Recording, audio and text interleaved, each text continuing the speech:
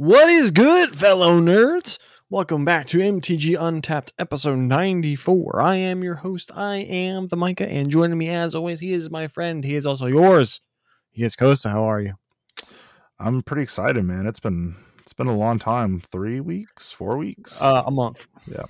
So Holidays, it's been shenanigans. It's been too long. I've definitely been ready to talk some Magic for a bit now. Well, let's go on and talk some Magic, but not quite yet. Let's talk about something that's not Magic related, and that is our phase-in segment. So not a lot of stuff has come out. Avatar, however, you have yet to see Avatar. Yeah, I'll see it this Saturday at the Bob Bullock Museum, IMAX. In IMAX. Mm-hmm. That's gonna be a heck of a way to see this movie. So we're just gonna give you my thoughts on it. I enjoyed it. I haven't watched the first one since I watched it in theaters back in 2009, so I can't really say, do I like this one better or worse.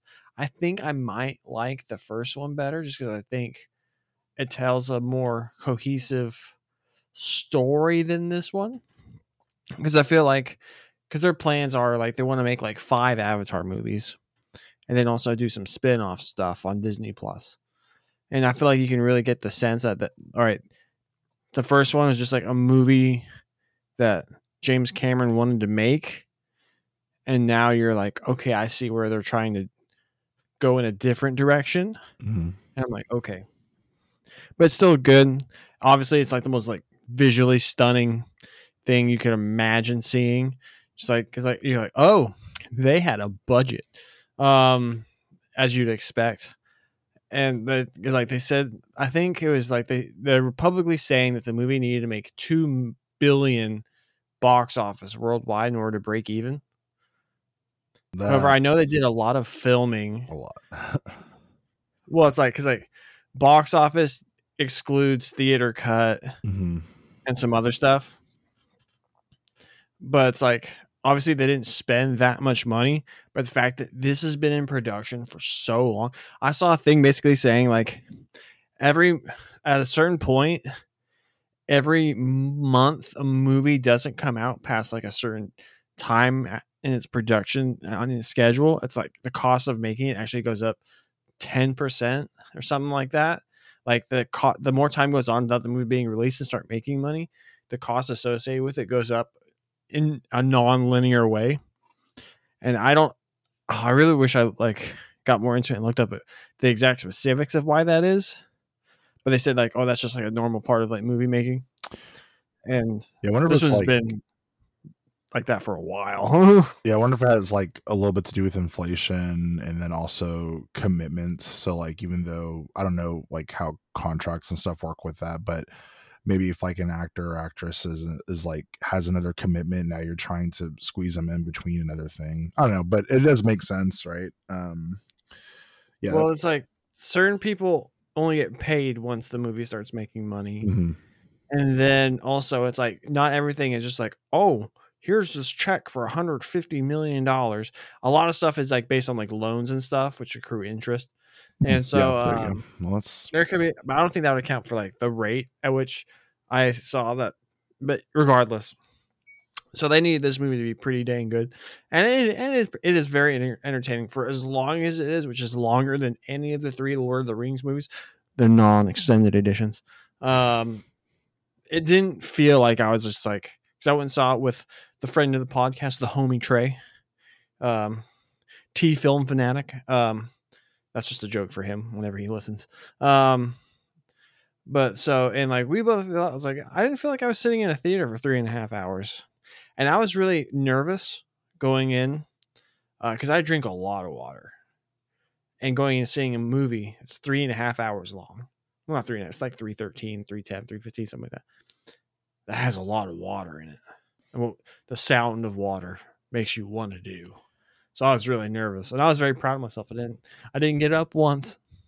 But there's a lot of characters in the movie, and even as long as it is, I don't feel like it does a great job of getting you like emotionally invested into all of them. Mm-hmm. Specifically ones that there's some like payoff in the climax, and I'm like, I feel like this could have been done if they made different creative choices, not like rewrite it, but just made a different decision as to like what they chose to do.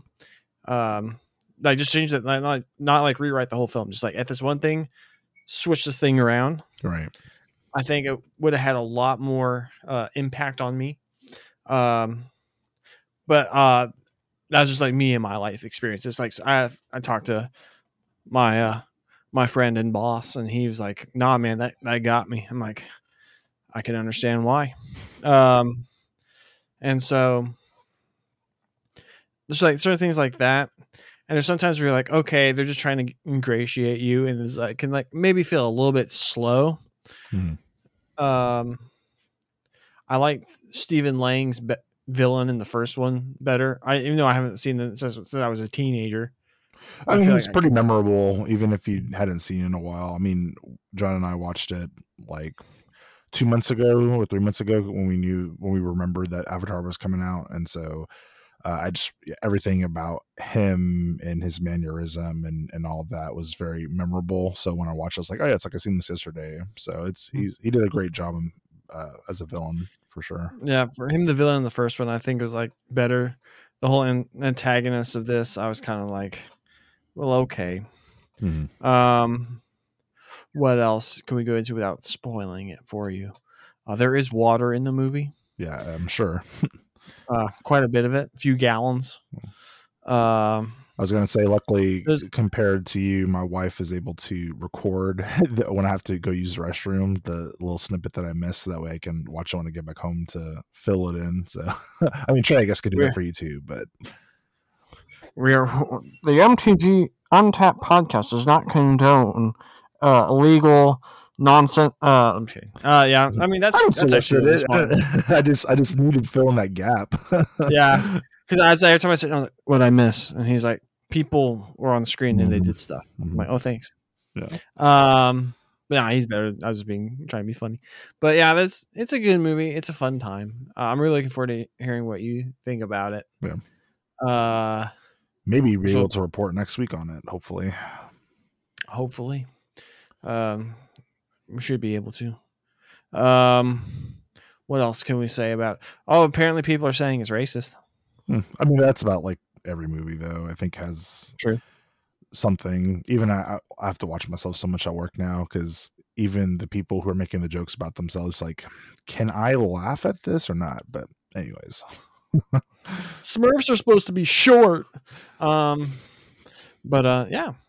If I was going to give it a rating, I'd give it like I'm trying to be a little bit more stingy with my A's. Mm-hmm. I feel like the A's should be like reserved for the most excellent of excellent stuff. Right.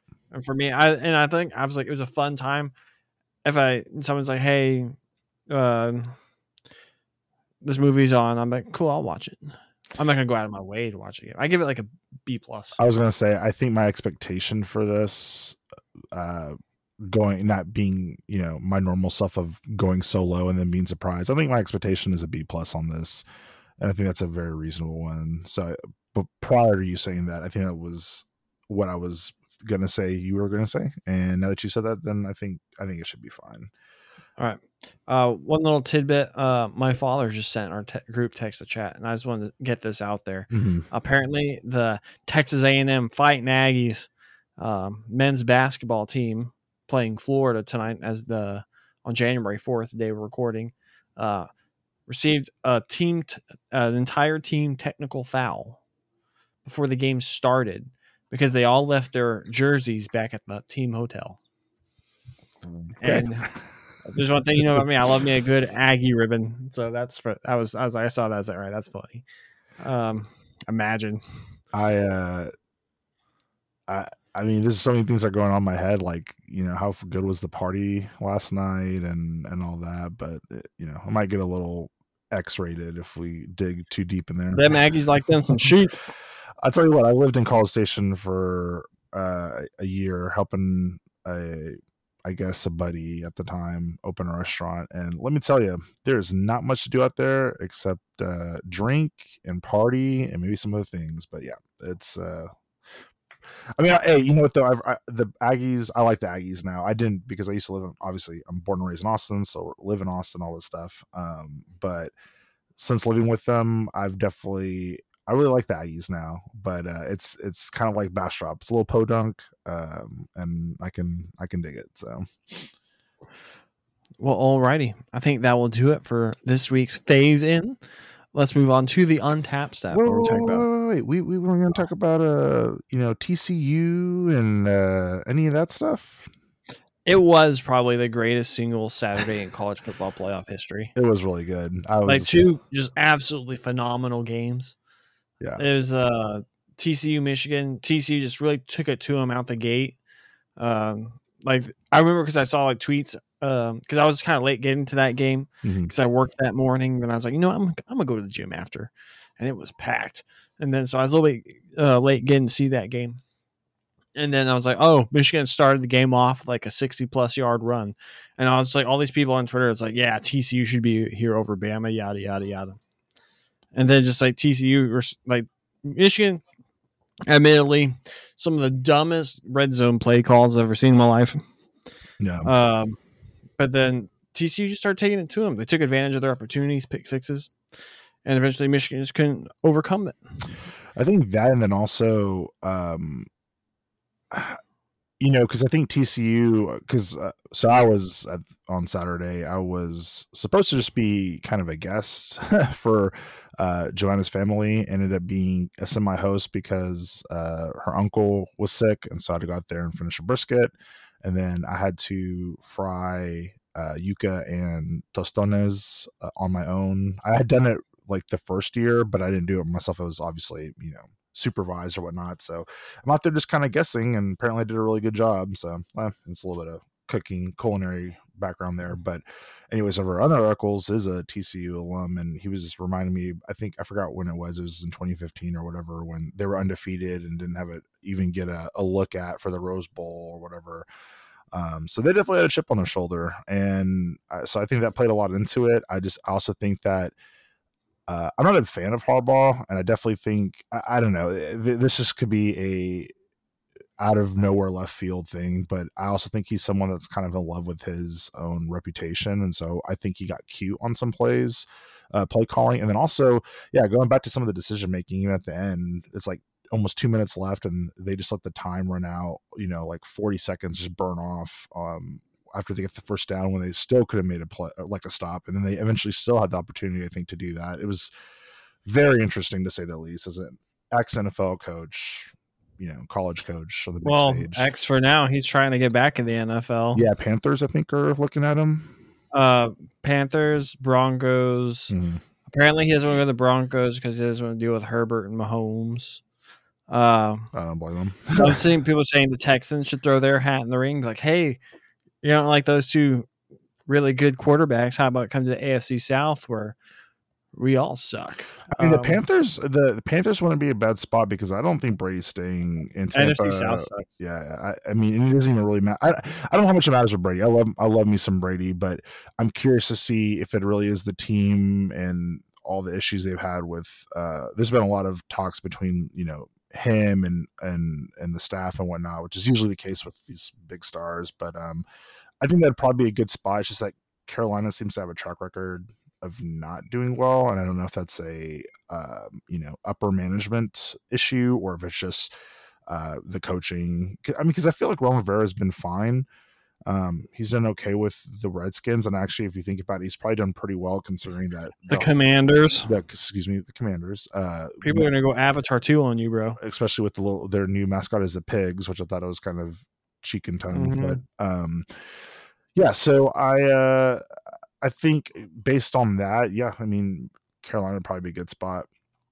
Also, just want to shout out, prayers to Mr. Hamlin. I don't know if you caught all that, but that was very interesting, to say the least. My pharmacist kept making a joke, which was kind of funny, which I don't know if I should say it or not because Spotify, I don't know how this all works, but he was like, yeah, you probably collapsed because of his new booster shot. And I was like, is that really a thing? And so he kept joking, but knowing my pharmacist, he was like not joking, which he's a pharmacist, which is interesting. But anyways, whatever the issue is, do do hope he gets well. And have you heard anything as far as like the unsuspension of the game? Or I don't. Apparently, they have no plans as when they might replay it, which because like obviously like the NFL is like, oh yeah, Burrow versus Josh Allen, their first head-to-head matchup ever, and then this tragedy happens. Right. So I don't know about that. There's might talk that's like they'll play it, like maybe because that's like determining who's the 1 seed in the AFC. Yeah, it's not a no game. It's a real game, which is interesting. And Skip got so much flack for his tweets, man. Deservedly so, though. Oh, absolutely. But I'm still kind of surprised. I don't know. I mean, it should be surprised in this day and age. I'm just surprised because people say some messed up stuff and tweet some messed up stuff, and so I felt like, I mean, if anyone was going to get it, it was going to be Skip. So I think if he said that like the next day, I mean, obviously he would still get flack for it, but that man said it like 10 minutes after this. Yeah, still on the floor and everything. Yeah, it's pretty bad. It is in poor taste for Could sure. you imagine? Did you see what happened? All right, we are getting off such a tangent right now. But did you see what happened with Kayvon Thibodeau and Nick Foles, Austin boy? He sacked him, and Nick Foles is on the ground like convulsing, kind of like Tua was, right? And Kayvon Thibodeau is laying on the ground next to him doing snow angels. Like there's no snow, it's on the grass. And then as he gets up, he goes like the hands like sleepy thing. Oh my God. And everyone's like, what you know what? And just like there's like he's like, oh, he didn't know. It's like this guy's like seizing right next to him. Well, I will say this much, and I'm not trying to come to his defense, but I will say playing sports and admittedly just playing basketball now, there's a lot of things that happen bang bang, you just don't realize what's happening. I mean, like yesterday I freaking ran into John and I mean, like, so I think I just missed the shot, whatever, and I like jumped up just for the ball. I didn't even I knew he like jumped with me, but I didn't realize what had happened. But I was like trying to take off, and John was like laying on the floor because like he hit me so hard and I didn't move because it's like 300 pounds of like. You're twice as big as that. You have the Shaq reality on that. Yes, and that's basically what it is. And I was like, I've been trying to work out a little bit more, so I feel a lot more solid. I just turned, I was like, oh, dude, I'm so sorry. It was bad. So I can understand not knowing, but still, it's just like it's super like the timing. He's celebrating. You were going for the fast break. So Ohio State and Georgia. That one I didn't get to see much of, so you have to fill me in. All I know is that it was a very close game because it was at the very end. It was back and forth. Ohio State got some distance in the third quarter, and then Georgia came back, took a lead, and then Ohio State, they got the ball back. Because obviously in college, when the clock stops, when they reset the chains on first downs, it's like, you keep getting first downs. You have like, it's like immeasurable. It's like, because if you spike it, you basically got like a timeout. It just cost you a down. Yeah. So it was like a little bit less. I want to say like 56 seconds left or something like that. And they get down to like the 30, the opposing team's 30, Georgia's 30. And then I think they had a timeout left, and they just run a draw play that gets nothing. Because it's Georgia. And then they're like, well, what are you doing? 2 incomplete passes later. They have a 50-yard field goal. And this dude shanked it. Oh, man. It's like, because they're on the left hash. Right. Which apparently is the most right-footed kicker's least favorite. Because they kick away from their bodies. Correct. Instead of kicking towards the goalpost, as opposed to like straight down the middle. Yeah. Or swing through their bodies. Right. To kick it towards the left, and he basically just kicked it straight and just didn't. And it seemed like it looked like he was maybe rushing, but that was a really good. I think TCU Michigan was a better game, but I'm just thankful the 2 Big Ten schools didn't get in. TCU Georgia Monday night for the national championship. Who do you got? Smart money's on Georgia. They're just like top to bottom. They have the best roster in college football. Right. They're going to have a bunch of dudes in the NFL in the coming years. off this roster. Hmm. TCU will have its share. We'll have a few. Quentin Johnston's a monster. Max Duggan is a really A 6-year Josh Allen. Yeah, he's like Sam Ehlinger, but TCU. Yeah. But I just don't. Georgia's just like so ridiculous. I think I'd be betting on Georgia. I don't even know what the spread is on that game. I don't know about like covering, but if I'm just picking straight up, I think it'd be Georgia. Yeah, I mean, some of my money's on Georgia, but I'm gonna go with the Cinderella story here. I mean, I think it's more of a want than an actual belief, but I don't know. I mean, honestly, watching Michigan, like the alum was like they have no chance, and then we watched the game. I was like, and I don't think Michigan's as good. So, all right, to tie it back into the actual topic of this podcast, if Georgia wins, next time you and I play at a F&M, which will be Friday, I get to go first. And then, we don't know if we'll be matched up against each other or not. But TCU wins. Well, it's like we can't do this Friday because the game's the following Monday. But it's like that TCU wins, then you get to play. That's fine. I go with that. All right. I don't know. That's illegal by most WotC things. But no, it's not a contest of skill because we're just betting on something that's not a coin flip. Right.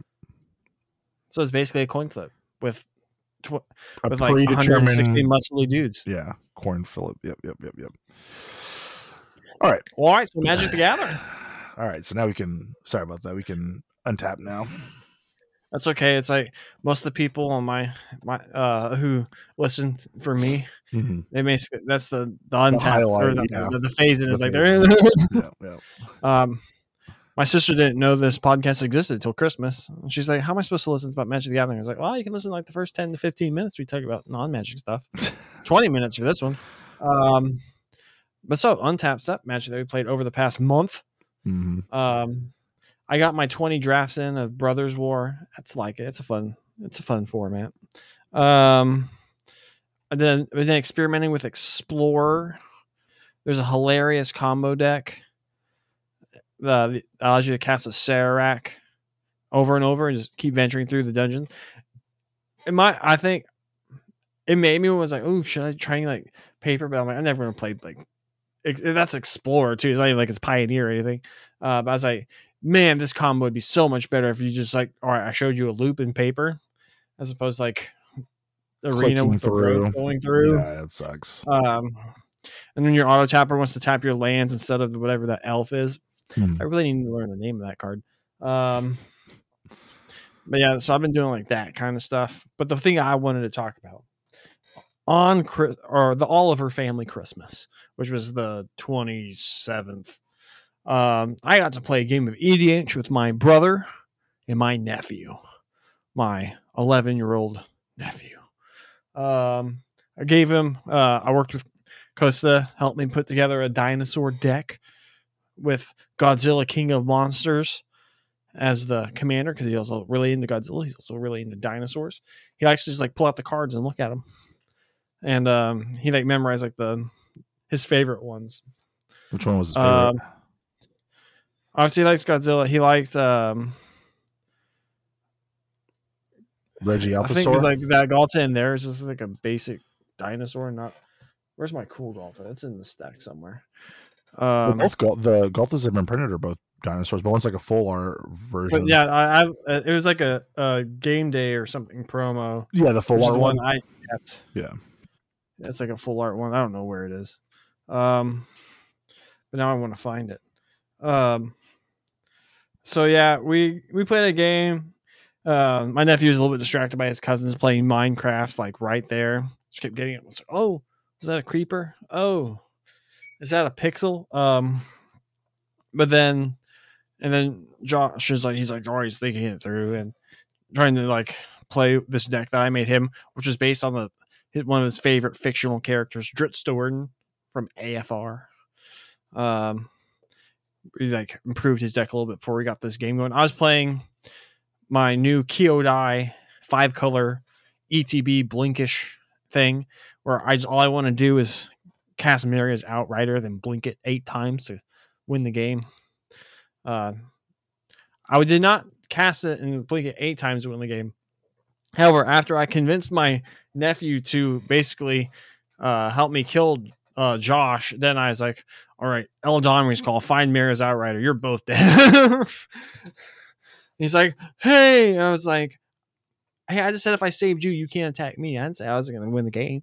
I was like, this is EDH because Josh has only ever played 1v1 with me. Right. And Alex, I was like his first time ever. Actually, no, I got him like a 60 card deck, and I went and made like a pile of some like draft that I had, and I played it. And he had like one of those like game nights, monocolor white decks, and we played like that. So he played a few games with me, but that was like 2 even like when he was like 9. But I was really proud of Alex. He knew his rules. I mean, he'd forget to like untap stuff before like he drew and stuff. And he like there's some like keywords that like he hadn't seen before, like he like haste, like summoning sickness, dealing with that kind of thing. Yeah. But in terms of like, hey, so because this is instant, that means I can do it whenever, like anytime, right on your turn. I'm like, yeah. He's like, cool. I'm gonna draw 9 cards because of the Return of the Wild Spear or something like that. Nice. We're like, okay, cool. That's right. And he waited till it was his like I didn't tell. I was like, he waited till it was his uncle Josh's end step, or after his Uncle Josh attacked, and then he's like, okay, now I'm gonna do this. I was like, see, my man's already thinking. It's like, oh, I'm gonna do this at the last second. I mean, draw my card. Magic is very educational. In particular, Commander, you learn math, reading, multitasking, politics. And concessions. Yep, and American system. Yep. So it's very, it's very capitalism. Good. Yep. There's treasures in there. You gotta capitalize on your opportunities. Yeah. Is that all right? Stretching a little bit. There's a little socialism in there. If you have like a what is it, a group hug deck, you know, everyone makes profit. We all start at the same life total, but then you notice the person he doesn't get started at 120. The person who was going to profit anyway profits the most, right? So, oh man. But yeah, that was fun. I don't know. I like, and I hope he continues to want to continue playing Magic whenever we can. Like his little brother. Mainly because he likes looking at the dinosaurs on his cards, and so his little brother, young Thor, wants his own Magic deck. So we'll have to figure out what I'm gonna do for him. No idea, because I don't want to make like just like another dinosaur deck, but it has to be something cool. Yeah, it's hard to say like what's in the pipeline that'll be anything relevant for kids like that. I mean, he likes cars, maybe a vehicle deck. I mean, you can do it with the Transformers. That would be dope. That'd be expensive though. No, not really. They've tanks. The regular copies are like cheap, so you'd be good. I'll look into that. But I've got like 10 months till his birthday, so there you go. We'll see. We'll brew something. What about you? What Magic King have you done? So yeah, kind of the same. Done a lot of Bro, back into it right now since it's on quick draft mode, and been in fairly decent. Obviously sent you some picks. That my best deck was whatever last week. It was that blue white. I didn't even really know what to call it. It was like just a blue white value deck, but it ran. I mean, like my top end finishers were like Prince Urza, Prince of Krug, and Take Flight were like the big things. Also, just like the little interaction of Lauren of the Third Path and being able to like recommission it was really, really huge. A lot of times, actually, like I didn't realize how many times that was going to be a thing. But I mean, I beat Portal to Phyrexia, which was amazing. So because I sacrificed everything, but the nice thing was, I mean, I only had one like scrap work cohort, but I had I had like 3 combat carriers, and so the when it came down, I sacrificed a lot of junk, including Lauren, and then got to recommission it, kill the Phyrexia, and then just go from there. And I felt like this deck was really strong. Like, I don't know if it was truly my best deck, but I mean, it was an undefeated. It was a 7-0 deck. I had some poor like hands in the beginning, and it just ended up being very value. I really love Takesha's Onulet. I think that might be I don't know. Scrap Work Mutt is my favorite, but Takesha's Onulet is pretty high up there. I just, for some reason, a 4/4 that gains me 2 life has just been really good. I've been really impressed. I think also the fact that its unearth cost is only 4 mana allows me a lot of times to unearth it and equip the winged whatever it is. What is it? The Aeronauts wings, and just get in for a lethal. That happened a couple times, and I was really happy with that. What else? And then I had a draft at juniors. That's been a minute too. I think I sent y'all that one. I went undefeated. I'm trying to look in the Discord to see what. I know that deck was really solid. I think it was mono red, wasn't it? When I sent it to y'all, something like that. It was. So you've had a few quick drafts that was mono red. I'm scrolling up in our personal I conversation. found it right here. So it was, it was a mono. Actually, I take that back. It was a red green deck, but it basically splashed the mythic Root Wire Anjaga, whatever. It's the golem that you can prototype it for 1 in a green. It's a 2/3, and then you pay 5 in green to like triple, like sacrifice it and triple its power. It had, I mean, my other favorite card from the set is Whirling Strikes, 2 of those. Oh yeah, that's right. It was like a double mythic. Helm of the Host. Yes, it was a triple mythic. It was a triple mythic deck, but to be fair, I think I saw Helm of the Host once out of my 6 games. I definitely saw Skitterbeam Battalion. That card is really good. It was just a good deck. I mean, there's not much to say. Like, it just big beaters and went in. So that was really nice. Yeah, that card. Yeah, exactly. The card just flashed into me. Yeah, the card's great. Oh yeah, and then I think my other favorite deck, which this one should have been a lossless deck, but it ended up not being, was that mono red that I sent y'all in draft, where I got 3 Cindermaw Giants, 2 Sardian Cliff Stompers, another favorite card of mine, 2 Excavation Explosion. This deck was dumb, like dumb. I mean, there were so many times where like I would have such a just beautiful curve of like Stomper. Actually, it would be the 1/2, which was Runner, which was irrelevant, but it'd be like him, Stomper, Cindermaw, play 4th land, have up the Whirling Strike, and then my opponent just is like, I can't do anything. So, as for Commander, hadn't really got to play much because it's been the holidays. My cube is ready to go. Have you drafted it at all, by the way? My chromatic cube. Nope. You need to get on that, man. I need some feedback. I need some feedback because I am super ready to draft that. I think I did like an early version of it on the website. It was the first day that I got it up. Yep. You need to go back to the well and check it out for me because I'm pretty happy with it. Like, I think it's going to be a really great format. It might not be in the beginning, and again, I haven't been able to actually play with the cards and draft against real people, but I've done a lot of work on it.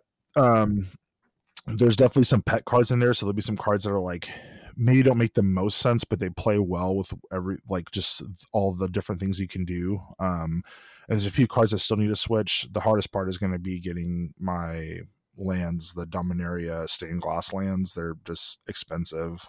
But I'll bite the bullet at some point, or keep chipping away at inventory until I get what I need. But yeah, that's basically been it. And then I have almost finished. I think I'm basically now actually done with Tron. I think I have all the arts that I want for my Tron deck because I just ordered 2 Ulamogs from the Secret Lair. And so I think I'm officially done. So yeah, that's basically been it. Costa's about to take over Modern. You heard it here. No, I got freaking Wilson. He like game planned me. Like he mainboarded. I mean, people have been playing Blood Moon the main, but like he specifically knew that I was playing. He loaned me the 2 Ulamogs and said, "By the way, I have Blood Moon the main," and I was like, "Oh, great!" And then of course I got matched up against him around 1 for game day, and I was like, "That's cool." So. Mm-hmm. Great stuff. So I'll be playing Goblins. What was he playing? He was playing red blue, like Phoenix.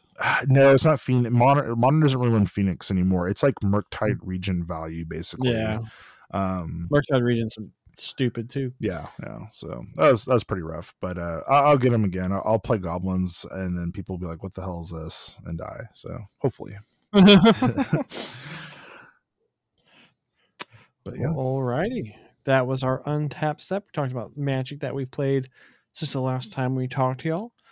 Let's move on to the underplayed EDH card of the week. And up this time is me, because Costa's done the last 2. Mm-hmm. Last time he picked what should be in pretty much every blue deck, Midnight Clock. Mm-hmm. Before that, Halana and Elena Partners. Mm-hmm. This time, I'm picking a card coming in at 3% on EDH Rec. And that card is... Wait, before I say it. It's like, what do people like to say is like pretty much the most important thing to do in EDH? Make your land drop every turn. Well, I was going to say ramping, but you want to be hitting your land drops. You know what helps you hit your land drops? Having access to lands.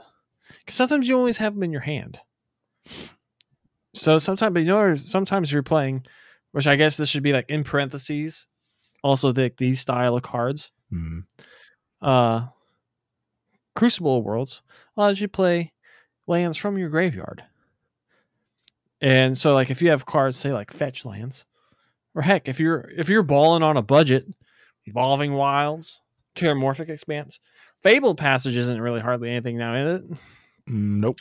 Prismatic Vista is still a pretty penny now too, right? Nah, it's dropped. It's dropped? Yeah. Oh snap, I'm looking it up right now. I guess it's like at the $10 mark. I might buy a card right here on the podcast. Let's see. All right, so it still says like 23. Oh, the expedition version of it that's a pretty cool. I guess it's still, okay, that's more than I really thought it fell off because I don't see this card in Modern much, but it must be used in EDH. It's like I feel like singleton decks. There you can't run like multiple of whatever of the other fetches you need. Mm-hmm. That like get like Ravduels and stuff. EDH is 8% in all decks, which is every deck. Yeah, that's pretty good. That's 140,000 EDH decks. So because it can go in anything. Yep. But so fetch lands combo very well with Crucible. You just hit your land drop every turn until someone blows it up. But usually there's gonna be other like much more threatening. I feel like people would be more likely to like want to blow up someone else's Soul Ring, that kind of thing, as opposed to like your Crucible. It might be a victim of an old Vandal Blast or something like that. But I feel like it's just the kind of card that you should be playing more of these fetchy style lands, because then you can be playing like this and it'll just like help you. You always want to be hitting your land drop, because if you cast Rampant Growth on turn 2 and then you don't play any lands for the next couple turns, that Rampant Growth didn't really do much. But Crucible is being able to guarantee your land drops is one of the more subtly important thing. Like it's like, I need board. I have to be working towards my win condition. It's like you can't do anything if you don't have mana.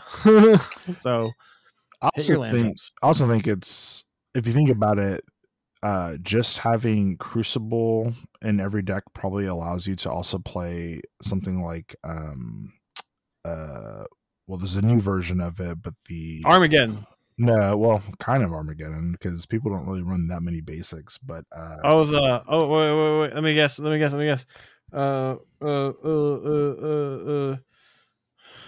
Oh shoot, that did nothing. Yes, as it tries to Demolition Field. Is that what it is? Yeah. Oh shoot. So Demolition Field / Gavany Township. No, Gavany Township. Ghost Quarter. That's probably just a very good combo. It's not a very fun combo, but honestly, because it only hits one player, you have to make your choices there. And so I think it's a good card, and like allowing that archetype in every deck. I wouldn't necessarily say it's the most optimal thing, but the style of EDH that we've been leaning more towards, which is like this command zone interactive style games, is what we're trying to move towards, and I think that's a very good place to be. So I like this pick. I didn't realize it was that underplayed. So it is a over $20 card that might have a little bit to do with it, but there are other much more expensive cards which have much higher percentages, so maybe not. Yeah, I think it may be overlooked as what it can actually do. I think sometimes that's the thing. Again, something like Thieving Skydiver, which I think is a card that is very undervalued and very underplayed, which we might use it for a later time, but that card should be everywhere, because stealing Crypts and Soul Rings, but that also depends on the play group that you're playing against too. But sometimes people just don't realize like the value of that. But no, this is a good pick. Well, all right. Your underplayed EDH card of the podcast is Crucible of Worlds. Yes. Now, Happy New Year, everybody.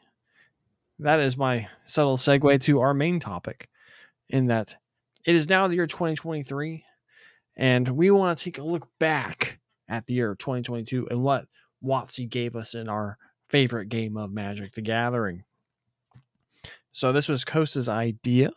He was talking about favorite new printings, because we got some not just new cards, but new reprints, new art, very special stylized art too, for old classics.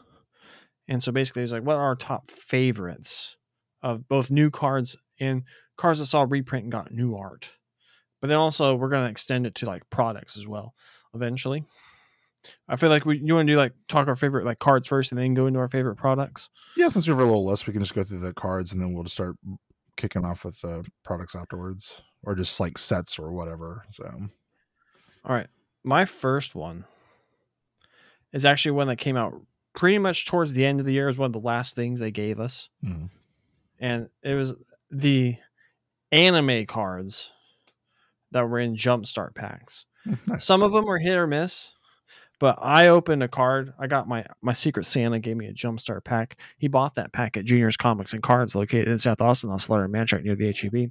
And in it was this really pretty Preordain. That is a very nice Preordain. And I was like, oh, that is gorgeous. It has anime Aminatsu on it. There's lily pads. There's a sun reflecting in the ocean.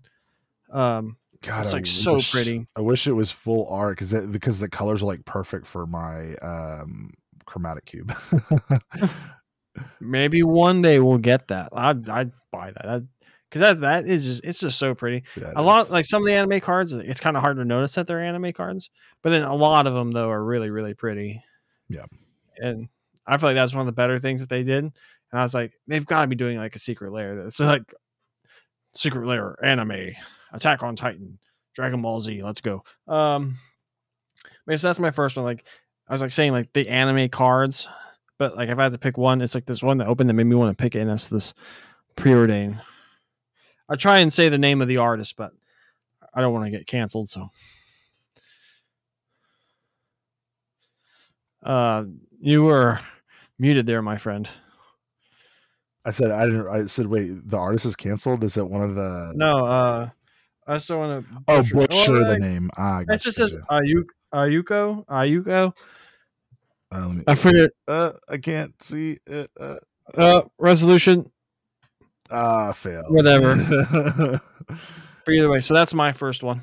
Nice. What do you got, Costa? Well, since you started with of recent, I'll go ahead and do the same thing. And this. I think this is going to count or be within the parameters, because I know this card was printed. It was manufactured in this year. And also, apparently people have already gotten some of their deliveries from the secret layer. So with that being said, disclaimer out of the way, the DJ Scarab God secret layer, I'm really big fan of that art. And so I have the Scarab God in my chromatic cube currently. And when I saw this card, I was like, oh my God, am I really going to spend $200 to get this card? I was like, yeah, okay, I'll do it. So with the caveat that I actually I'll probably end up having Henry sell the secret layers, and he just keeps a profit, and I just want, my in on it. So even if I don't, oh well, I have a ton of secret layers. So but yeah, I'm a super fan of this Scarab God. I just really like I've really been into the abstract as of late. Now, I can't say I like it for every deck that I make and whatnot, but it fits so well with what I wanted to do with my chromatic cube. And on top of that, my chromatic cube also has a sub theme where everything in there is, I'm trying to make either borderless or an alternate art, but it probably something of the sort where it's borderless or extended art or something. And so this just fit perfectly. And the Scarab God is such a great card. I mean, that card is just a house anywhere. I think it's also underplayed because a lot of times people just think of Zombie Tribal, but that card just does a lot. So that is my first one on my list. My first time seeing this is wild. Oh, you haven't seen it yet? Nope. Oh yeah, dude, sweet. Yeah, you with had, sunglasses on this like mhm. scared butt head thing. Yeah, That's good. the That's a good pick. the caveat is you had to spend $200. So what they did before, this is kind of a side note here, but for the finance stuff, so I don't know how many copies are actually going to get out there. Now they could put it in something else later on, which I really hope they don't. But the average order for a secret layer is not $200. That's for vendors and speculators. And so, and maybe this does push people to buy more stuff because I think that's their goal. But they used to give you a discounted price by buying the bundles. And then they had, uh, the most recent iteration was you could pick X amount of bundles and they gave you a percentage off. And now they've gone to this model, which might be the sustaining model of they have a very unique art card that you can't get anywhere else besides the secret layer, and you'll get this as a bonus. So I'm thinking this will be a little bit harder to get.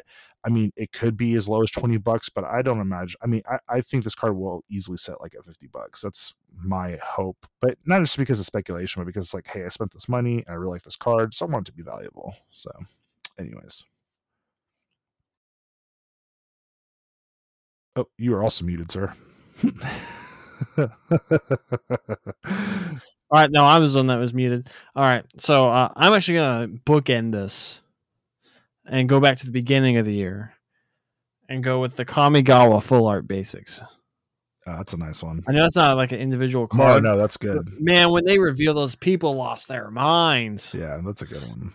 Because like up until that point, the full arts were more or less very similar. Not in this like the art, because obviously they're Zendikar compared to like the Midnight Hunt and Crimson Vow ones.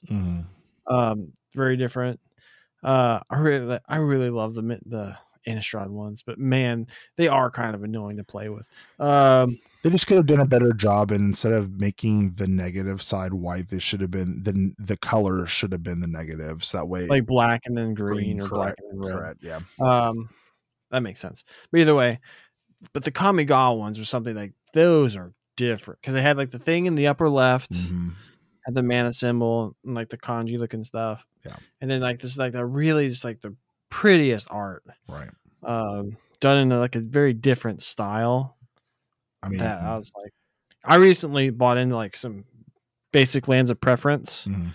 If I had to like straight up just like buy whatever I wanted, because I still was being a little bit price conscious, right? I probably would have gone those, but I ended up going with Guild Pack lands. I like those too. I mean, my favorite, one of my favorite mountains of all time is in there with the Dragon Mountain. And that one. I feel like that one is like the top of the food chain, but they're all really good. Yeah.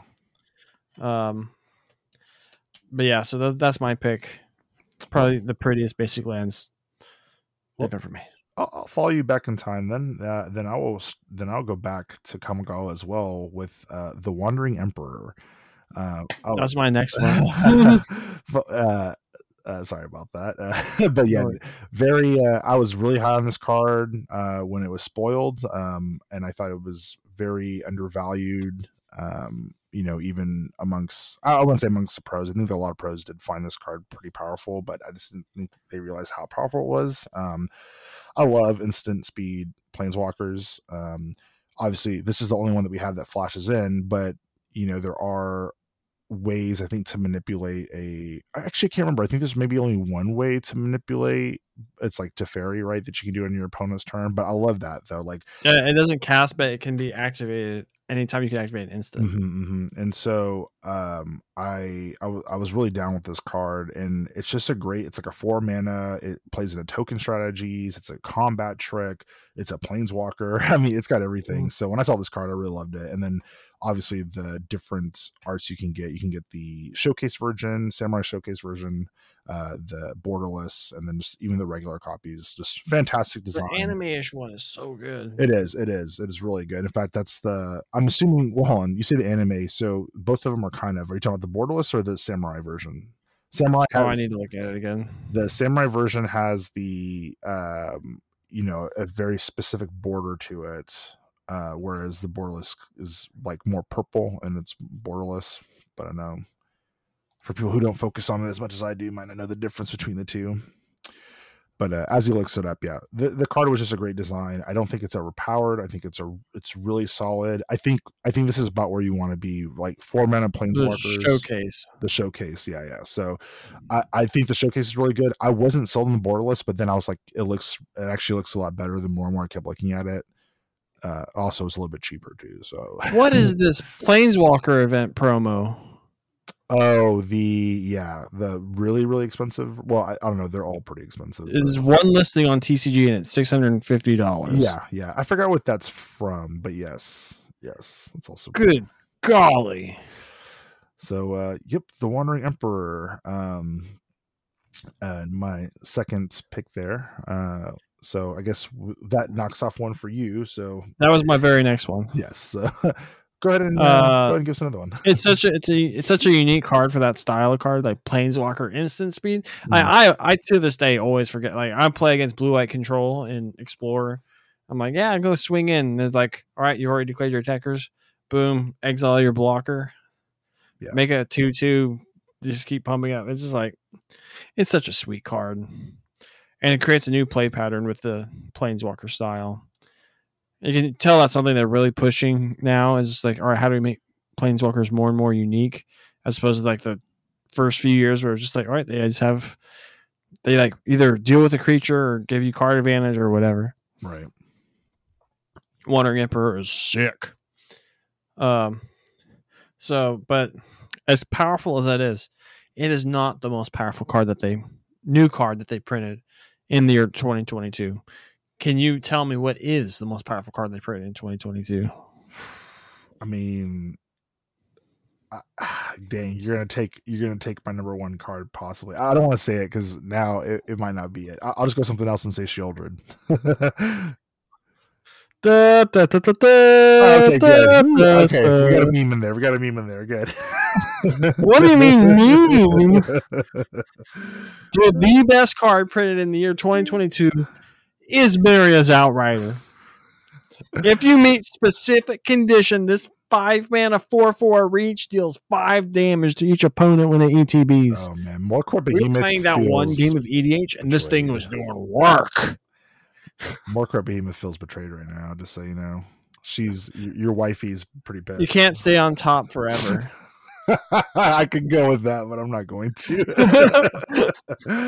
Oh, man. Eventually, someone's going to unseat Maria's Outrider. There's going to be a most powerful card of 2023. But for 2022, it's Maria's. I'm saying it's like, because I wanted to like pay some. I feel like I couldn't do this list as the way you described it. Mm-hmm. And not put this card that but I sincerely like. No, it's in the spirit of this. No, trust me, because my next card, like I said, I'm following you, so I got a card for you too. But yes, no, but it's like just like forcing this in Dominaria United draft over and over and over again. It was just like so fun for me, right? And then I think it was like one time in like when we played in Paper, and I just had 3 of them, and it's like all the recursion spells and like reanimate spells. I'm just like. I 3-0'd that night. I was just like, yeah, Maria's Outriders. That's a pretty stupid card. And then just like trying to make it work in EDH. But I feel like in that deck that I made, it actually does legit work. Obviously I played 2 games with it. I tried making it work in Explorer. Essence Flux is legal in Explorer. Granted, I've not had success with that. It's like my various rough drafts of lists, I've gone to combine like 0 and 20 or something like that. Run into mono red. I'm like, okay, great. Blue White Control, you just counter whatever I do. Okay, great. But either way, it's like that's pretty miserable. It is easily one of my favorite cards, if not my favorite card of the year 2022. That's a pretty good one. So I figured Maria's Outriders is going to be on your list. But I already had this card before. I even told you about this, but it just worked out well. So as I follow you through the memes, actually this is probably more spiky than as a meme, but I'll give you a hint. My next card is from Streets of New Capenna. Can you tell me what card that is on this list? All right, I gotta look up Mythic spoiler real fast. You'll palm or hand palm or face palm yourself when I tell you if you don't get it. But Bro, I'm gonna fist pump. Streets of New Capenna. Is it uncommon or common? it is a actually it is a common, right? I think it is a common. Yeah, it's a common. All right, I'm looking now. I wanna. Which card were you? Because I remember just like not being into this. Yeah, but you know this card though. You know this card though. All right, that's a possibility. I'll give you 5 seconds. Spar's Educators. 5, 4. Spar's Educators. No, 3, 2. Little chat. 1. That's uncommon. Rooftop Nuisance. Inspiring Overseer. Oh yeah, that's great. Yeah. That is the most powerful common of 2022, in my humble opinion. However, it can't attack in the Mayor's Outrider. It sure can, but it can draw all the life you gain is just gone when you cast Mayor's Outrider. That card, Inspiring Overseer, is amazing. This card was too amazing, in fact, and I'm sure it actually hurt Streets of New Capenna, but I love this card. It's everything that I want to do in limited. It is like the quintessential thing actually that I want to do in limited is make an aggressive creature that can also is evasive and draws me a card and just has an incidental life gain just because like it's all the above, man. I love that card so much. In fact, it's in my cube, of course, even though it's not even a chromatic card, but it draws you a card which can draw you a land, which is chromatic theme, yada yada yada. So yeah, the card is amazing. I mean, we did that thing on air where we went through all the rares and mythics. Yep, and still holds. And pretty much, we basically said we take it over any uncommon. Yeah, and then we went through all the rares and mythics, and it won over 75% of those. Yep. No, dude, Inspiring Overseer is so dumb. Yeah, it's man. It was part of why it was either Esper or Bant in that format. If you weren't in either one of those, God bless you. Yeah. Yep, amazing card. Constructed, playable, and explore. It's in some lists. It's in Green White Angels. Yep. No, it's a great card. Like I don't think it's very competitive playable, but if it's in everything else, I mean, I think this is even a great EDH card. Honestly, like it's maybe not great is a great word, but I think it's great for the type of EDH games we want to play. So I love that card. Yep. All right, my next one is a commander product card. We're sticking around in the Kamigawa area. Mm-hmm. And it is a card that gave some people who wanted to win games with artifacts in EDH without just doing some sort of degenerate infinite combo a real opportunity. There were things they could do beforehand, but they could get easily chump blocked. But now we have the Cyber Drive Awakener. Is it the blue Crater Hoof? Not really, but it's a fun card. It's like, I get to attack you with my mana rocks.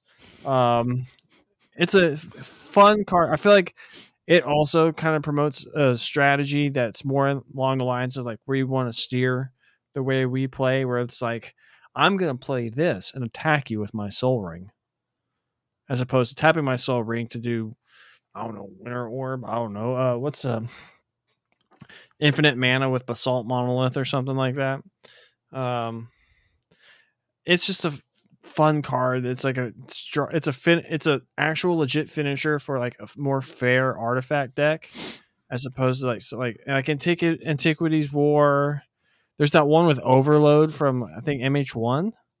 There's like a sorcery that turn thing. Like it turns one thing into a creature, or you can overload it, turn all your things into creatures. Or something like that. But now we have Cyberdrive Awakener that just turns all your things into 4/4 flyers and beat face. I really want to make another deck with it. If I make another deck, I kind of want it to be Urza and be like, but it's like, is Urza even really fair on its own? But that's a question for another day. But yeah, as for now, my next card on my list is Cyberdrive Awakener. You're muted. I'm not muting myself anymore. That's just what I'm going to do. This whole time I've been saying something. I'm like, no. No, yeah. Cyberdrive Awakener is really good. I like that card. And it's like, because I was trying to overrun the board in my mono blue deck. You're like, it doesn't do your Thopters. It's like, oh crap, that's right. It's just the rocks, but it's still a great card, and I like that card. For my next card, I guess I gotta follow you with the Commander. While it's not in the Kamigawa Commander set, it is a very beloved card, and also is a beloved archetype of mine, creature type, I should say. It's dragons, and in particular, it's two-headed Hellkite. This is a really awesome addition to my Dragon deck. It's not powerful in the sense that or something that like Terror of the Peaks is, where it's basically a combo piece, or Morphon, which is dragon-esque, right? But it's a 5-color Hellkite, draws 2 cards. Again, everything I want to do with in Commander, and having abilities to draw cards in a dragon deck is really awesome. It's really cool because it's like the other side of the coin of the I'm forgetting the dragon that was the bane of a lot of people. 4/4 from Keldheim. Make a treasure. Goldspan? Yeah, Goldspan. It's like the other side of that coin, basically. So really love me some two-headed Hellkite. I'm gonna be honest with you, Costa. I have no idea what card you're talking about. So it's I think it's 1 Wooburg for a 5/5 flying dragon with haste. And when it attacks, you draw 2 cards. Wow. Yeah. Let's go. Yeah, it's pretty sweet. Heck yeah, that's fun. Mm-hmm. Let's draw cards. Yep. Let's deal 5 damage. Yep. And for 5 mana, because it gets reduced by 1. Is it ever in a deck that's not just Dragon? Because it is 5 color. Right. That is a downside, but I mean, the Dragon is like my favorite dragon. I mean, it's my favorite Commander deck. So I had to lay off because Elias. It's so funny. Like, I was playing the Dragon, and he's like, "Oh, dude, dragons!" And then all of a sudden, he just like kind of bodied me out of playing it because he plays like that's his only other deck that he can play, and he loves dragons. I don't know if he loves dragons more than me, but he definitely loves dragons to the point where I'm like, I'm just not going to play it because I don't want 2 dragon decks in the field. So, well, alrighty. My next card, and it was the final one I have written down. I'm also just like scanning through while we talk about it.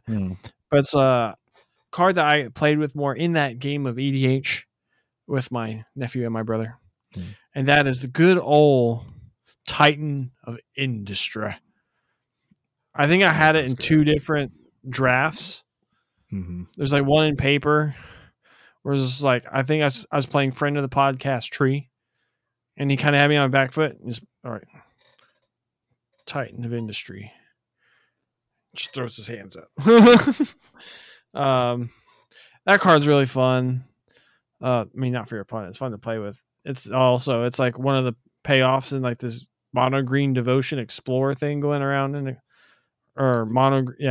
it's like Nykthos and your elves and stuff. Cast the super Coco. Wait, Nykthos is in Explorer now?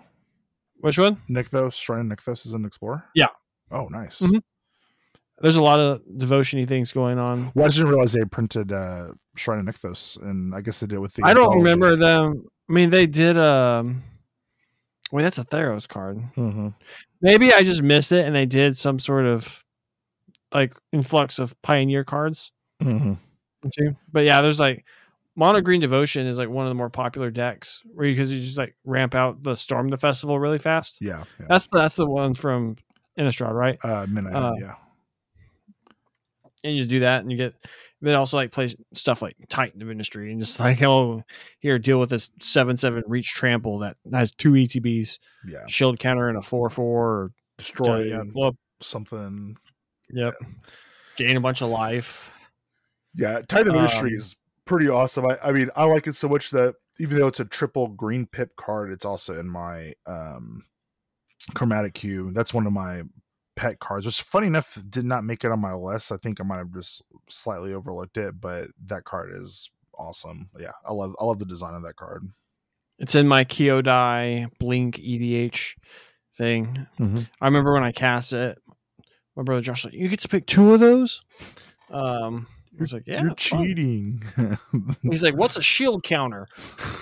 It's like, you see when I'm doing this thing over here and it says indestructible? It's like that, but just for once. But he's like, but you've been like casting cards that make it like go up and come down again. And I was like, yeah.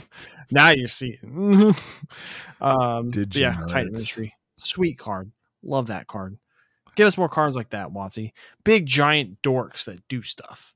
I mean, I'm liking mid range right now in standard, so I think we talked about this as a side topic. The power level, they went really hard and with like Eldraine and then subsequent sets, and I think we're definitely on the down tick, but hopefully we're at like this is like the middle now. Like this is the happy medium, and so like mid range and those kind of cards can thrive in standard. That's what I'm looking forward to anyway. So.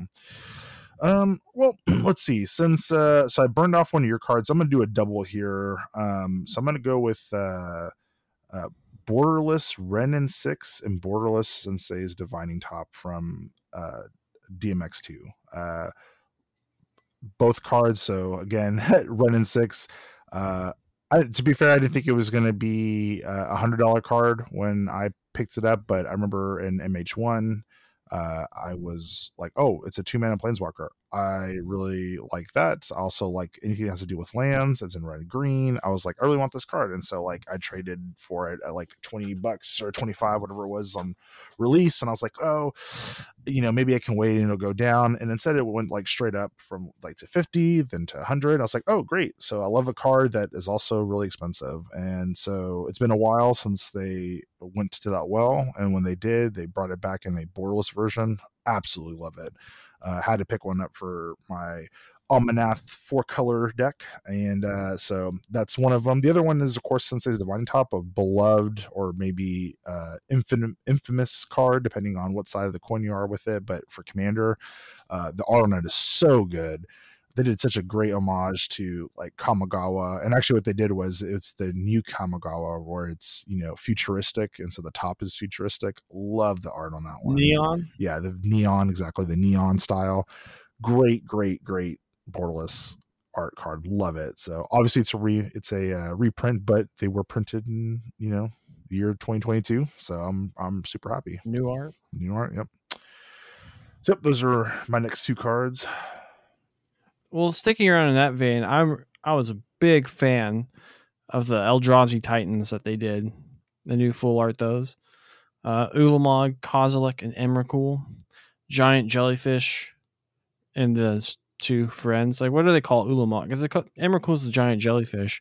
So Ula, oh my god, I forgot now. Cozy and Emmy? No, it's I forgot now, but yes, something like that. Jellyfish, just call them jellyfish. And I feel like when they really do these, they rarely miss now. Which is like we like see like one of these like new full art versions of an older card, and we're like, why'd they do that? Like even like Lightning Bolt was really cool. Yes. Anger the Gods with like Thor hitting his hammer on the ground. I mean, they called him was it Torolf? That's like explicitly Thor in there. Right. Concordant Crossroads. That's right. The one that I opened, Elinda the Dusk Rose.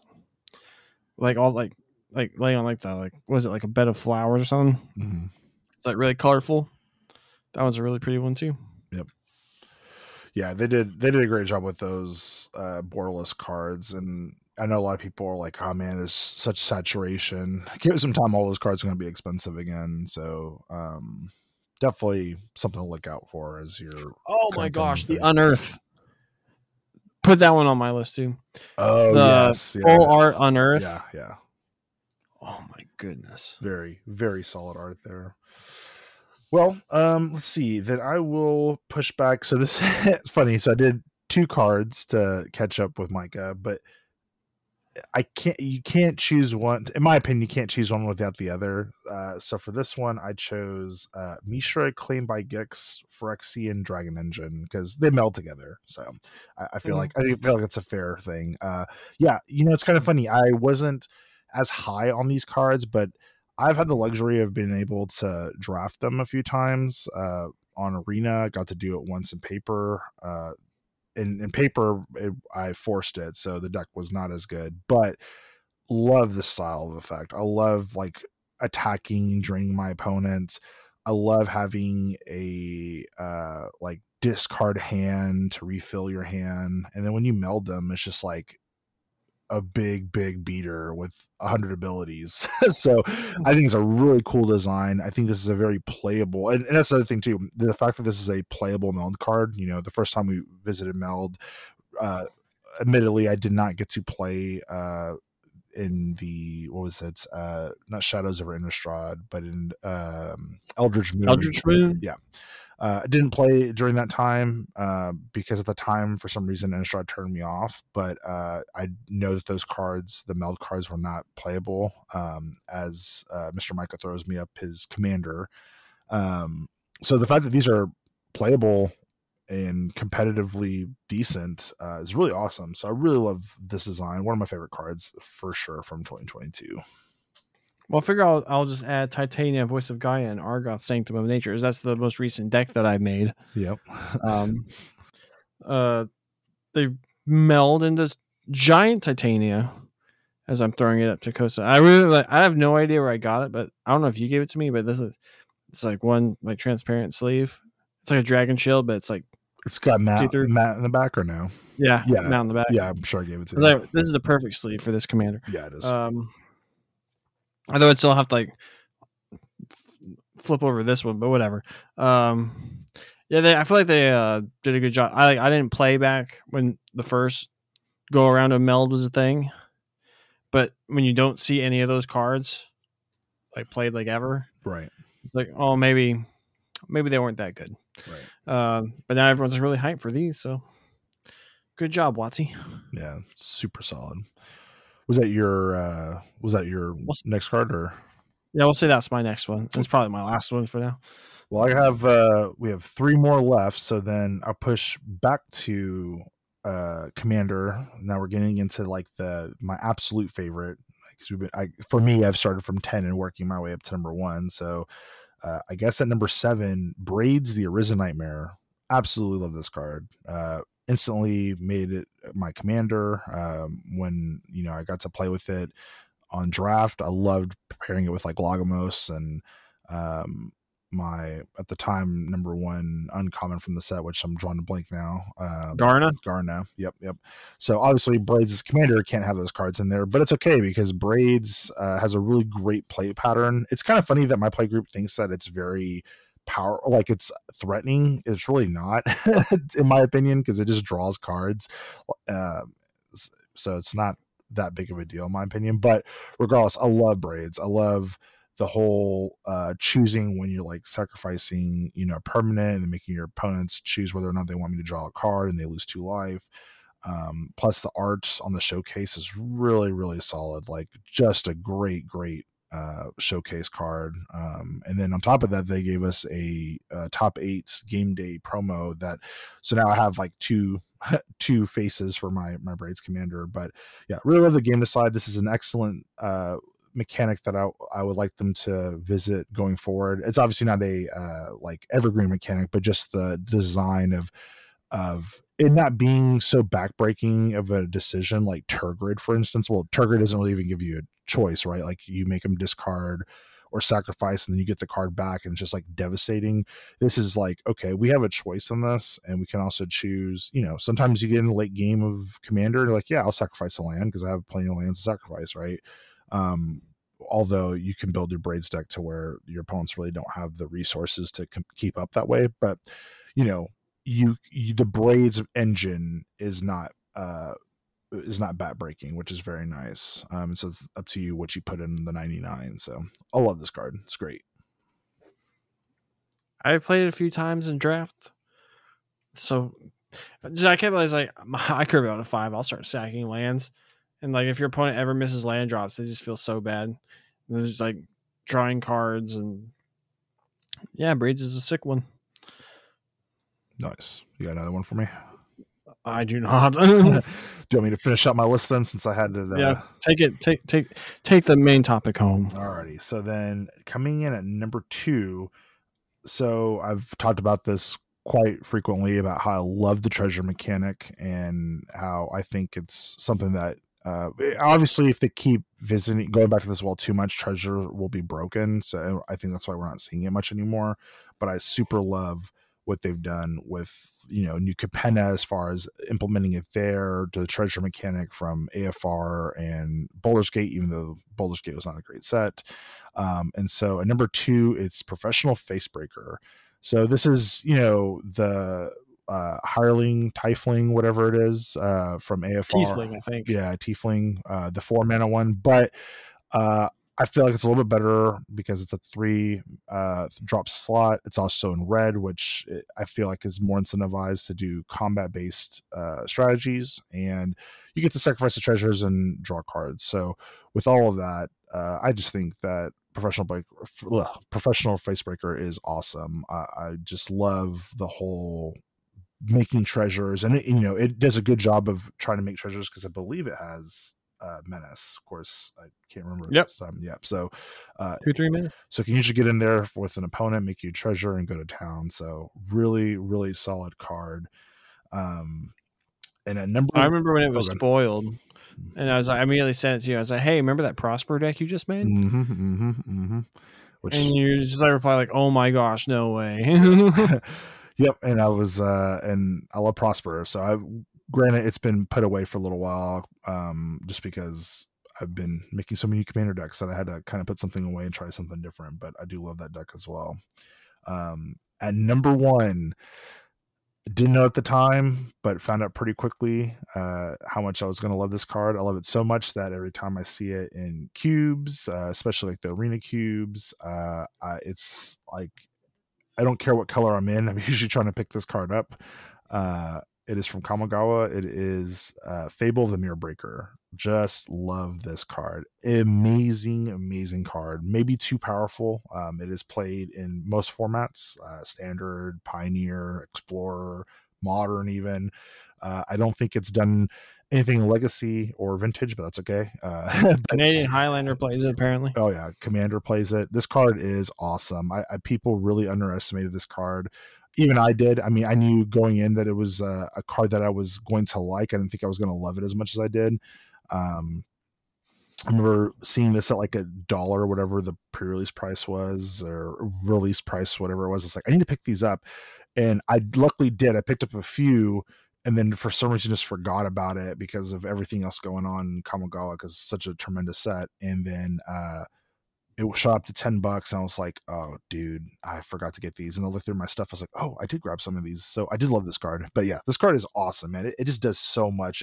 It gives you a token, a goblin that can make a treasure. You can discard a couple of cards and get new cards, and then it makes you a small Kiki that is still super relevant. Like, this card is amazing. So it's my number 1 of the year for sure.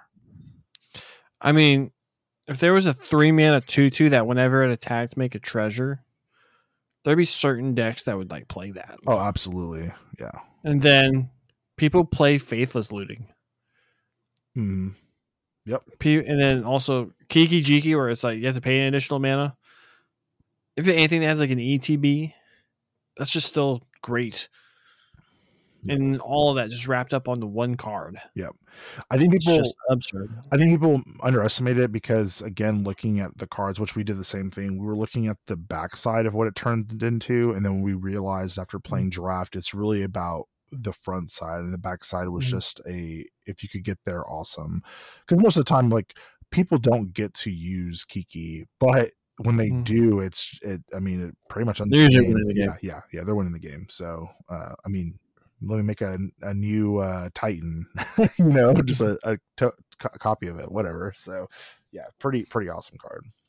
Like, one of the most common things I see copy, because like I play Explorer, is like freaking Graveyard Trespasser. Mm-hmm. It's like, okay, that's super annoying, because now they get the ETB, they exile another thing, drain me, then they get attack with it, because I'm just like, okay, great. Yep. Thanks a lot, Kiki Jiki.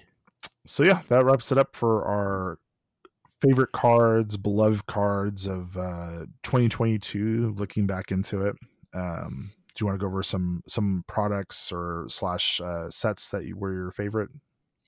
Well, I was gonna say in terms of product, it's also basically a set. On the whole, it's like it was a solid year. Nothing really stood out to me once they started the year off so well. That's why I was gonna say the Kamigawa Neon Dynasty draft boosters.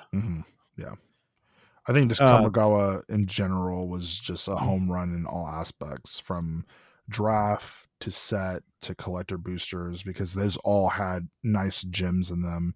I mean, if you don't remember, I mean, they had those, 1 in a billion, red neon. Oh, yeah, Hidetsugu, the neon. I mean, they gave us a booster with like so much value, and then they gave such a great play design and draft. And set boosters had the same thing where I don't know if you knew this or not, but if you got the foil showcase version of the Wandering Emperor, it was a superior version in Japan, which was also worth a lot of money, which was worth more than just the regular collector booster. So that was something else.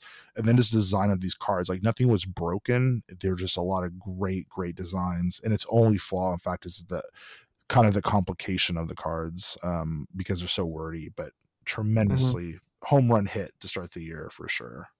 Sagas that flip over onto the backside. Yep. Modified. Yep. Got its thing there. Yep. And we even had, the cool mechanic, which I really hope they revisit, but the new equip mechanic, I'm drawing a blank right now, but reconfigure? Yeah, the reconfigure mechanic I think is very solid, being able to and I do it a lot, by the way. In fact, I'm kind of surprised I didn't add this card in there as well, but Rabbit Battery is super shout out. That card in Cube, in Standard, in Commander, that card is amazing. Like, giving anything haste and hiding the bunny under something if they, remove the card or whatever, like it just sits there and does damage. Super awesome card. So, and super awesome set. Yeah, I agree. And it was the only set that I've ever gone mythic in limited. You definitely loved yourself. You definitely grinded for sure. Yeah. I was so close to. I'm still mad. I was right there. Oh well. Yeah, I guess for me, kind of going back, Secret Lair in the whole, they did a solid job this year. So I'm going to go ahead and pick off the two. Obviously, the Advent Calendar, tremendously, very smart execution as far as the development of the cards and what they give you and the value that you got out of them. Of course, the biggest drawback being that they did not cut off the supply, so you got to put, vendors and speculators got to put 30 of them in a cart, which really hurt this since this was a limited print run, which was disappointing. But other than that, the very, very awesome Secret Lair. And then a personal favorite of mine, there was two from two different drops. So in the which one is this one? The October Super Drop, the Yoji Shinkawa. So this is the artist for Metal Gear Solid. Although I did not play this game, really love the cards that were put in there and the art in there. Mainly the Tezzeret and the Skull Clamp, although the Solid Simulacrum and the Metamorphic, whatever, Phyrexian Metamorph, are really good. But I was really happy to get those cards. Just a very, very beautiful design artistry, if you will, with that. And then in the June Super Drop, we got the Kellogg Sloops Borderless. Really was a huge fan of these, the Mystic Remora, the Utopia Sprawls, Burgeoning, and Retreat to Corehelm. Just really, really visually stunning cards.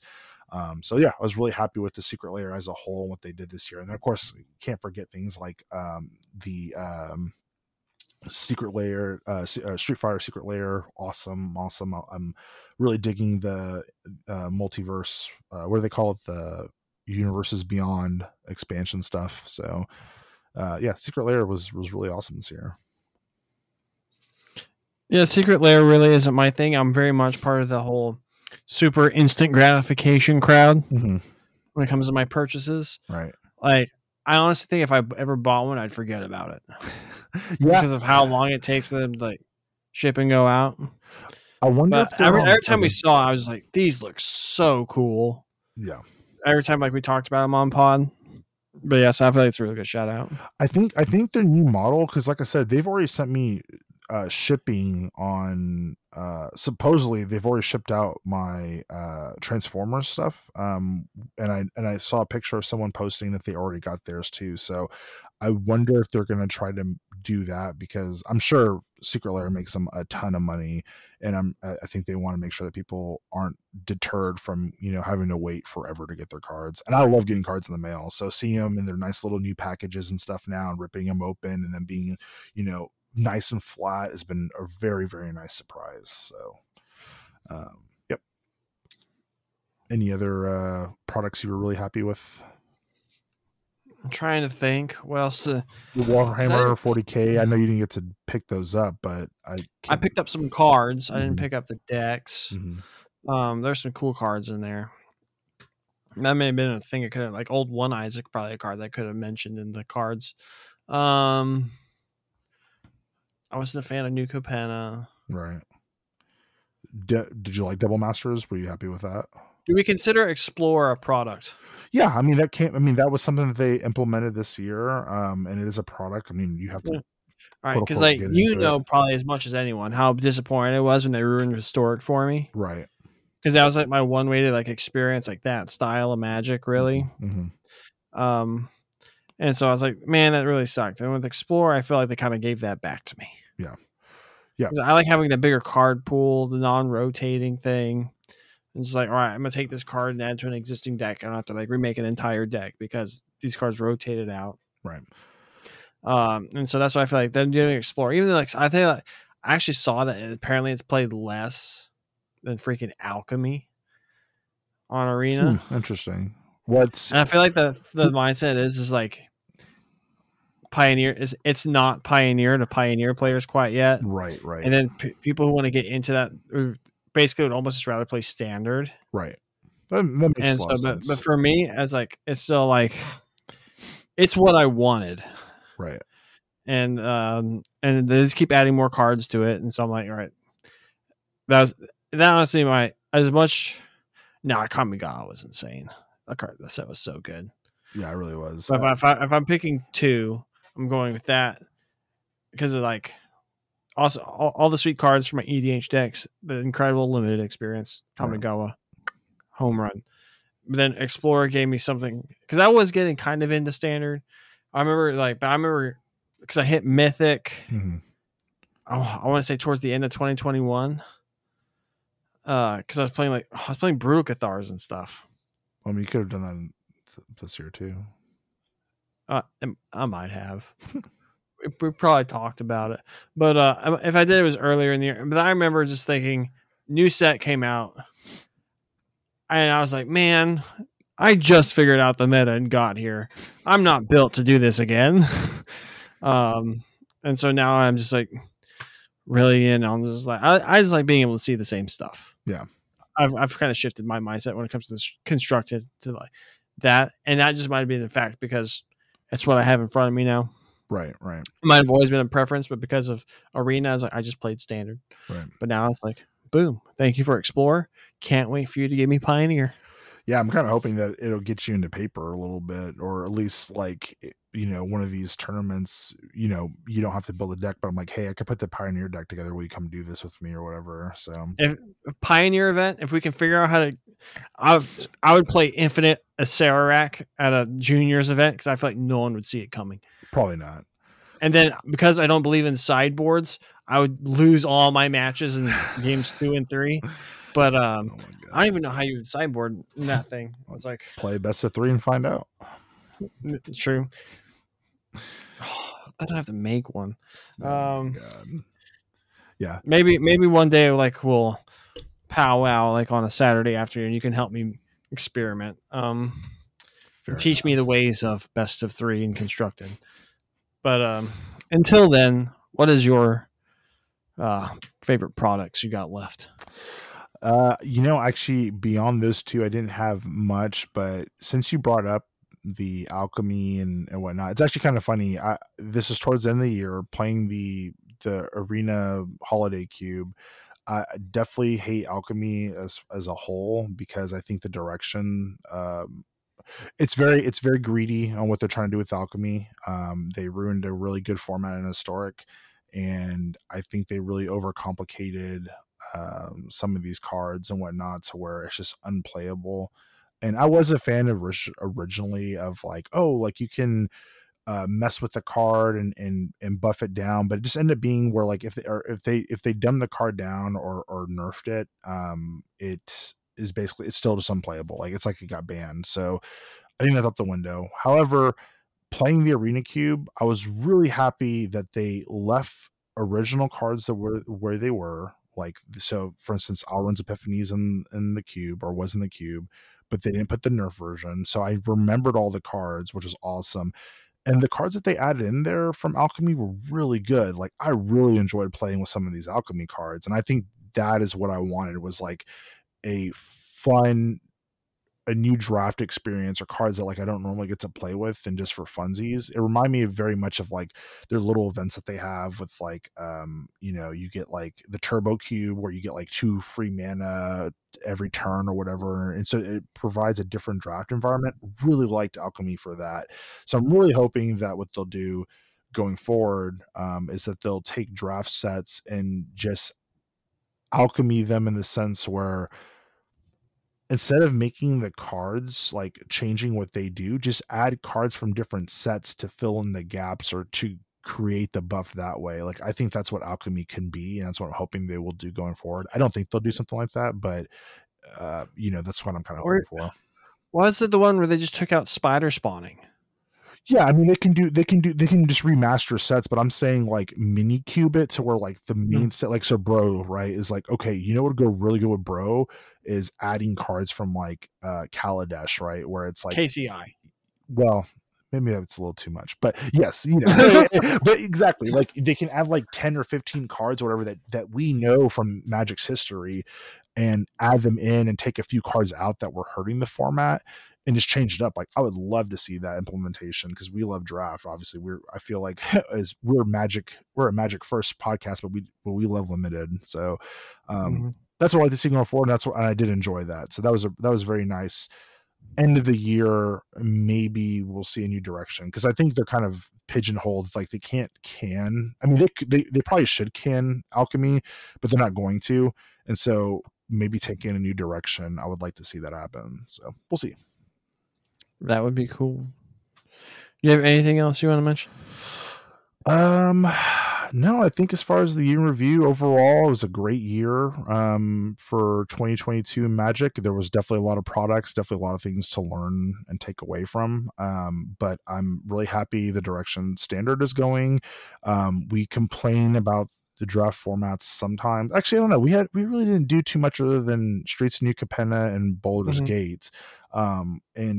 And because of that, that definitely did have a big like thumbs down, and maybe our lens was changed a little bit, but honestly they did a really great job again with limited this year, so I was really happy about that, and really happy with the products, other than things like which I could really care less about the 30th anniversary stuff. Like that wasn't something I was going to spend money on. I think they could have done a much better job with it. In fact, I was listening to a podcast today where they were like, hey, why don't they just stick one of those, instead of making it like 4 boosters and you buy it, make it a premium, you know, have a premium collector booster where like you have the collector boosters and then you have you have a pack of that in there at a higher price, or you just slot them in just like you did with the Dominaria United, where they found the old Legends boxes and slotted them in there. Like those would have been great things that they could have done, but instead they didn't. But other than that, I'm pretty happy overall with the products and stuff with Magic. Definitely need some oversight, and they're definitely really greedy, but I still think it was a solid year. It's like I give it like a C+ year. So that sounds about right to me. All right.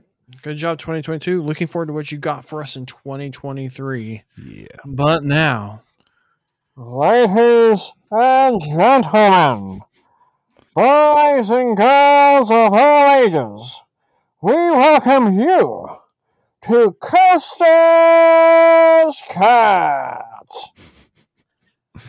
So we're redubbing a thing. Costa's Quick Picks, rest in peace. RIP. See you later, sayonara. We're now going to be changing it to Costa's Cart. the new premium, I was about to say subject, but that's not the thing, segment at the end of the MTG Untapped podcast. And Coast, I want you to do us all the honor of explaining what's going to be different, what's going to be the same, what is Costa's Cat. Yeah, so I was finding it pretty hard to have the time to give y'all some spec opportunities and cards and whatnot, for my quick picks. And, a lot of people do that, right? Like if you listen to MTG Fast Finance or Brainstorm Brewery, you can listen to Goldfish, and sometimes they'll give y'all a little like, oh, maybe you should pick up this card. I said, you know what? As far as I know, no one does this, and this makes a lot more sense since I buy a lot of cards, and it is kind of like my speculation, but it's also like my personal use of cards to buy, and it just happens to tie in with it. So I figured, why don't we just combine the segment and do it this way? So this will be based on cards that I've bought in the past week, and or month, whatever. Just basically cards that I have bought, and I will share with you those cards and the prices and whatnot. And I might not go through in every single card, but I'll definitely give you kind of an overlay of or overview of why I picked up these cards, and just kind of go from there. So I could go through the whole month, but that would eat up a ton of time. So I'll just kind of condense it. The first few cards that I picked up from the past month, I went ahead, since I'm a Tron player, I decided that I wanted to finish quote unquote pimping out my deck. And so I traded out my old expedition maps with the borderless versions from Double Masters. Average price on those, pretty expensive actually, about $22 per expedition map. But the low supply that was presented in Doubles Masters for the non-foil, if you don't remember, you got the VIP packs, which always came with the foil extended art, rare, which this is an uncommon, but whatever, they considered a rare, or mythic. And instead, if you wanted to get the non-foil versions, you had to buy a booster box, which booster boxes were a lot less or a lot shorter in supply. And these are actually more expensive than the foils as well. And since this is a competitive deck that I may at some day play in a competitive tournament, and I just like the non-foils because they don't curl, so I picked these up at $22. If it doesn't get a reprint, like a Secret Lair reprint or whatnot, I could see these going, maybe increasing another $10 or whatnot. But I just wanted the really nice, sweet versions for my Tron deck. Then more recent, I picked up which I'm really, really pissed about this because I had to pick this up, the Black is Magic Soul Ring. So this was a Secret Lair product that I had originally bought into, but what ended up happening was there was some issue with the production of this, and so they refunded people their money and instead gave them a collector booster as a apology. Really mad because I wanted the Soul Ring, I wanted Teferi, I wanted the Cultivate, I wanted the Ponder. The Ponder was huge. So I had to pick up these cards at a much more inflated price. Plus, it was a good cause, that I wanted to support, and wasn't able to do that either. So I was really mad, but I got my Soul Ring back. This is for my cube, by the way. So it is a Mystery Booster Chromatic Cube. It has 100 different labels, but since Soul Ring was in there, I needed the full art version. Picked this up at $18.98 for the non-foil. Maybe it gets to 30, maybe it doesn't, but no big deal if it doesn't. To round it out, there's several cards, but in another order, I picked up Ilharg, the Raise Boar, in the Secret Lair version, Liliana, Death's Majesty Secret Lair, Mana Gorger Hydra Secret Lair, Pathbreaker Ibex Secret Lair, and Ravenous Chupacabra Secret Lair. All these cards, with the exception of the Ilharg and the Mana Gorger. So really 3 cards: Liliana, Pathbreaker, nope, not even that one, sorry. Liliana and Ravenous Chupacabra, are for the cube. Absolutely. Picked that up at $8 and $4. Just again, fits the theme of my cube. Ilharg, Mana Gorger, Pathbreaker, Ibex are in my new pretty high up there as far as love to play Minx and Boo Timeless Heroes EDH deck. One of the sweet versions of these, and so picked those up at Ilharg at 7, Mana Gorger at 5, Pathbreaker at 10. Again, maybe they go up in price, maybe they don't, but if you haven't looked, if you're interested in the Secret Lair stuff, I would start looking at them now. As far as like so if a Secret Lair came out, I would look a month, either at release date, because sometimes you can find some of the stuff really cheap, or a few months later where people kind of forget. But these cards have moved up and down, and I know some of the stuff from Secret Lair has definitely shot up. Anything that was like a different, man, what I'm trying to blank here. I think like the Fortnite stuff has moved up. If it's a different IP, basically, that stuff has definitely gotten more expensive because collectors have actually picked that up. So, but that is my cart from the past month. Again, like I said, we'll go over some more stuff. Maybe Mike, it'll be Costa and Micah's cart. I'm sure he'll want to give you a card or two that he's bought in the past. I don't know if he's shaking his head now because he has one he wanted to shout out, or if he's just acknowledging that, yes, sometimes he'll throw a card out there. But Basic Forest. I picked up an Urza Saga. I know, Urza Saga. Where'd you get that one at? I got it $29. Yeah, I think that's solid. I mean, it's from a direct seller. Yeah, I mean, if it's if it doesn't see a reprint and or get banned, I mean, that card, I mean, at the very worst, it's going to hold that price. If it gets a ban, yeah, it'll definitely come down, but I think it'll go back up because I think just like Field of Ruin, I think that one might be an underplayed EDH card. Like that, Urza Saga can do a lot in EDH, so it's going for Titania. Well, that's a good place to put it. Land in the graveyard. So, but Gaia's Touch. Oh my God, Gaia's Touch. Yeah, I hadn't even seen that card before, so it's a pretty cool addition. But explore for forests. Yeah. That's why I have Nissa's Pilgrimage, I think, is in there. Same thing, just gets forests. If you spellcraft it, you get 3 instead of 2 or something like that. So pretty awesome. But that'll be it for Costa's Cart this week, the new addition to our segments. As always, we encourage you to support your local LGS. We will be at our local LGS this week. I did forget that I did tell Micah that it was Dominaria Remaster this week. It is not this week. It will be next week, but hopefully it'll still come out. And so will you as you support your local LGSs. Yep. Next week, come join us. Call the shop first, make sure we have plenty of spots. But anyways, if you're in Bastrop, check out Forcible Gaming. They're always doing great stuff. I think they're planning their March convention already. So if you're interested in going to the convention hall in Bastrop and checking out, not just their shop, but many other shops, people's personal collections for sale, look them up on Facebook. You can find out the registration and details for that on their Facebook page. If you need some cards at competitive prices, and or you're in San Marcos, check out Alpha Strike Gaming. I was just there today, picked up some cards also for my deck as well from them at great prices. And so, yeah, support your local LGS. Micah, take us home.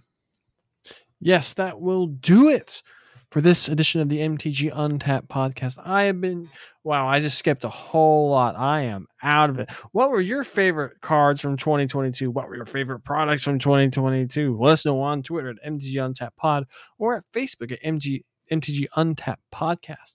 If you have any ideas for stuff you want us to talk about, shoot us an email, untappedmailbag@gmail.com. And if you would please subscribe to this podcast, rate and leave us a review wherever you are listening to this podcast. We would very much appreciate it. But okay, now I can do it. I have been the Micah. He has been Costa. This has been MTG Untapped. We'll see y'all next time. Hopefully next week. Later. Peace.